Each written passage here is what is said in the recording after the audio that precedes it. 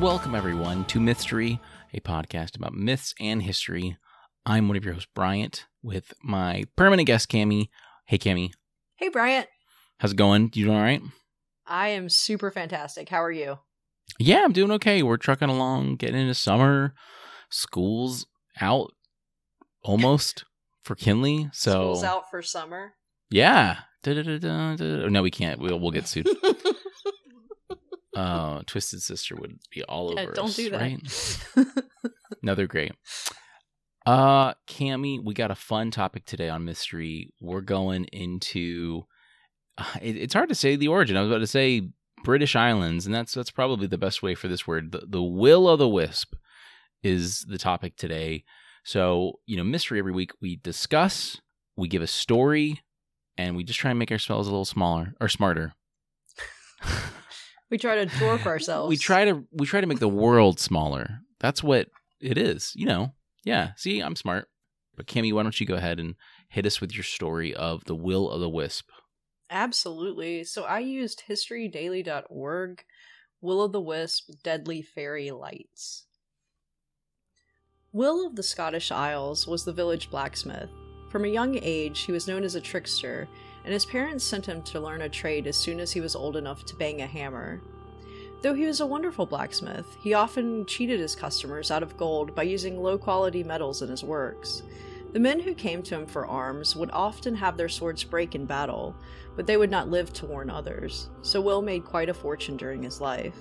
Upon his death, he hurried up the stairs to heaven, but Peter knew of his wickedness and told him there was no place for him there. The cunning man charmed the gatekeeper into giving him 10 more years on earth to make it right. But as soon as he was back to the mortal plane, he continued wasting his years by hoarding more gold and offering more men to be taken by war. So when his 10 years passed, God himself met Will at the gate and sent him back to earth as a spirit as punishment. The devil, seeing a kindred soul, but powerless against God's will, could not let him into hell, but gave him a single ember from the fires of damnation to keep him warm as he roamed the world. But Will could not change his path of treachery. He used his little light, dim like that of a dying lantern, to woo strangers deep into the night until they lost their way. Their bodies often found the next morning caught in the nearby bog, all seeming to have died of fright. Ah, that's great. And that, Cammie, your stories always do great because I feel like I'm on an English, assignment in high school where I have to analyze your story and extract the themes and stuff, and that's it. That's like a big part of what it is. Yeah, especially like the guiding and all that. The Will-o'-the-Wisp. So this word really comes from the specific Will-o'-the-Wisp, the wisp, comes from the early 17th century, thanks to Etymology Online and Google's etymology wrap-up. Comes from will with the wisp, which means a wisp was a handful of lighted hay. Okay. So I guess if you needed a quick cheap candle, you'd be like, "Oi, get the wisp." That's how they talked back then. They just put it in their hand? Yeah. Like Prometheus, just... Yeah. Just get the wisp of hay, and then that's how you see around for 5 seconds. Of course, what these sort of things are, and I do have the exact science behind it. I'll finish with that. But it's these phenomenon that you can see sometimes, especially in swampy areas, where there'll be these kind of lights, these little lights that are balls or round and small, and they kind of stick out there. What's interesting in this, whenever you look this up in folklore, it's also called ignis fatuus, which is Latin for giddy flame. So that makes sense. It's this flame that it's kind of talked about moving around, bouncing around. What's interesting though, the sources say that despite that being a very Latin name, there wasn't any ancient records or classical records that talk about this. We might not have them, but it doesn't seem like it was important enough for them to really talk about it. This is me talking. I think that it was it's clear that this was a very big idea in the British Islands. There's lots of swamps and stuff like that there. And because I'm talking about Scotland, Wales, Ireland, and they all have their own kind of versions, but the British Islands have the most similar.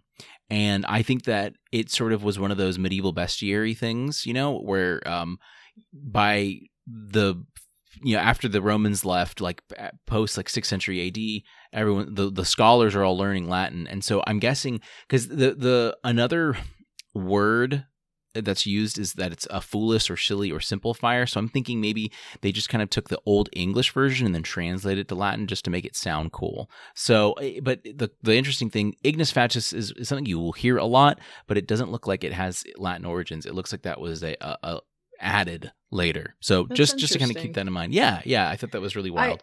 I do want to say when you said bestiary, I was like, Candace, help me research this.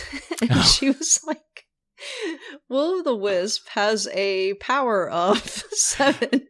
Oh, that's so funny. Yeah. It's chaotic evil.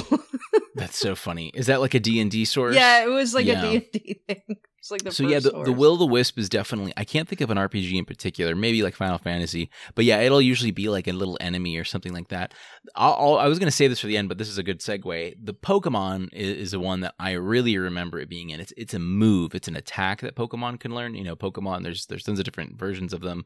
They all have different types like fire and ice and ghost, and the moves that they can use. And Will o' the Wisp, I would see this when I was a kid. It just did not make sense, like seeing these words like this, but it's a move that inflicts burn. It's a status, so a Pokemon will have it, and they'll take damage, burn damage every now and then. What's really cool, I went on like the Wikipedia for Pokemon called Bulbapedia, and all the Pokemon that learn it, I know like Bulbasaur, all the Pokemon that learn it are mainly ghost types Pokemon. Or in some cases fire ghosts, but most of them are ghost types, except for a couple others, like Ninetales, which is directly related to the nine-tailed fox, which also has its own a spirit. Exactly, right? Yeah. All the Pokemon that kind of that organically learn it, because it looks like most fire types you can teach it to them like externally, but Pokemon will learn moves as they level up. The ones that learn it are typically almost all of them are ghost types, and that's the big thing here.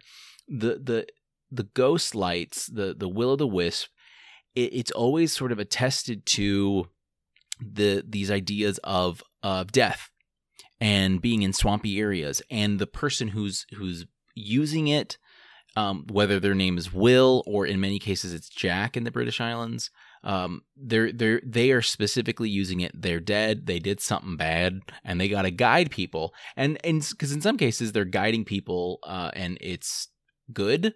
They're like, go this way, and in some cases it's bad.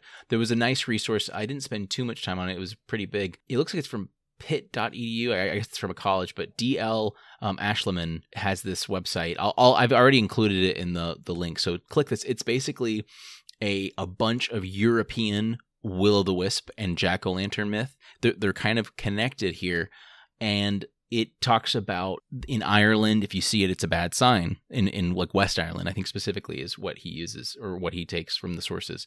And so it's really cool. It can kind of be a good or a bad thing. Typically, though, the person is doomed to haunt the marshes for their misdeeds, as Cammy's story explained that.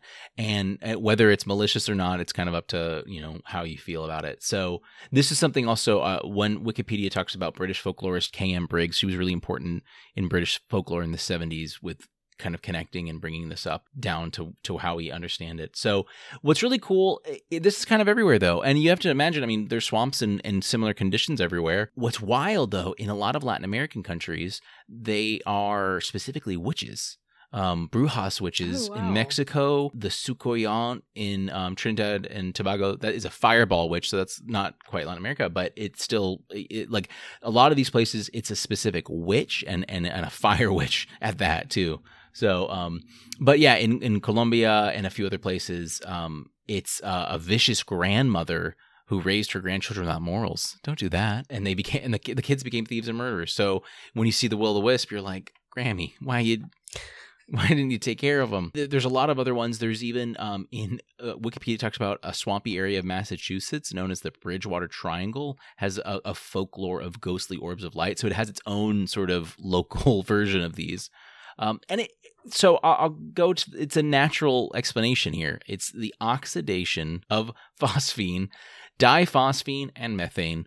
These compounds produced by organic decay, that's the key word, cause photon emissions. So dead things are in specific areas, and it's sort of a phenomenon, and then boom, you get little photon emissions, which are totally fine. But that makes sense. It totally connects. There's a theme of death here, and if you can imagine being like a peasant and you're in the swamp, you have to grab something from the swamp that you forgot or something, and you see a dead deer. Yeah, because you're just in the swamp. Stick there earlier. You see like a dead something or other in the corner, and that's already creeping you out. And then you see the will-o'-the-wisp, and you're like, and you run, and you're like, Jack's here. It kind of adds to the whole like mystery of it all. So yeah, it seems so specifically the will-o'-the-wisp, it's very British in origin. Wisp comes from hay that you light, which I assume it's for light, physical light, being able to see. The Roman or the Latin stuff kind of came later. We don't have Roman sources that talk about this.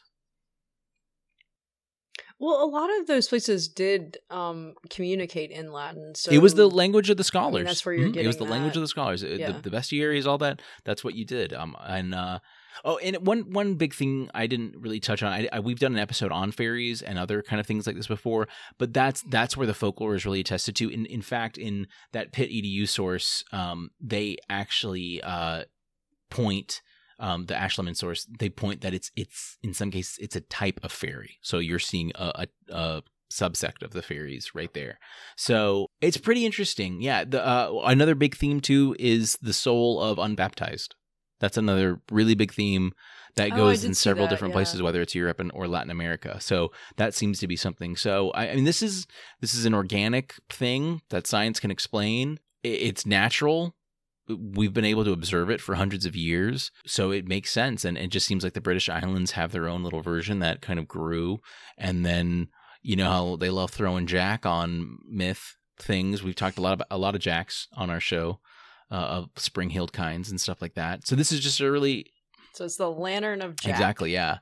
One other thing, too, that was really cool. So Puck, Robin Goodfellow, Pixies and Fairies, that's actually Puka is a Welsh version of or variation, I should say, of this as well. And it's kind of Puka kind of looks like Puck. And so I thought that was an interesting thing. That might be where we kind of get the name Puck in the fairy world, is from this Welsh Puka, which can be spelled with Y's for the O sound or O's.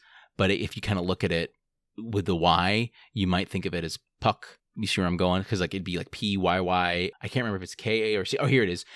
Not Y, W. PWCA or POOKA. But if you look at the PWCA, it's literally like Puka if you weren't paying attention to the W being like a U or something like that. So it really, really cool. The Hitodama of Japan. There's a lot of different versions. I mean, there's Chinese variations that were observed in medieval texts, but the Hitodama in Japan, which is still like a very modern thing, is sort of its version. What's really wild though is it's regional. There's Hitodama in cities, there's Hitodama in different places. They all have different names, and they also have some ancient sources, or not ancient, but medieval and above sources that kind of talk about that. Yeah, just love it. India, all these different places have their own kind of variations, and from Fireball, which is to it being the jack-o'-lantern, where he puts the fire in a turnip or in a pumpkin, depending on where you are, and then uses it to light his way or to trick you and kill you. Who knows? What have you done? Were you the grandma who didn't take care of her kids or not? But I think that about does it. Thank you so much, Cami, for your story. This was a fun one to look at. I can't remember what even caused me. Oh, no, yeah. So, yeah, Hitodama, and then looking that up, it's the will-o'-the-wisp. That's what kind of connected it there. We were going to start originally on just the Hitodama, but it really, will-o'-the-wisp phenomenon is the greater one, and it's kind of more focused there. It's a little simpler in Japanese folklore and stuff like that. But we hope you enjoyed this episode of Mystery. Please let us know if you have any subjects you'd like us to cover or topics. We've got all of our links in our link tree in the description below, but mystery@gmail.com, myth, story, all one word, story with an IE at the end of it.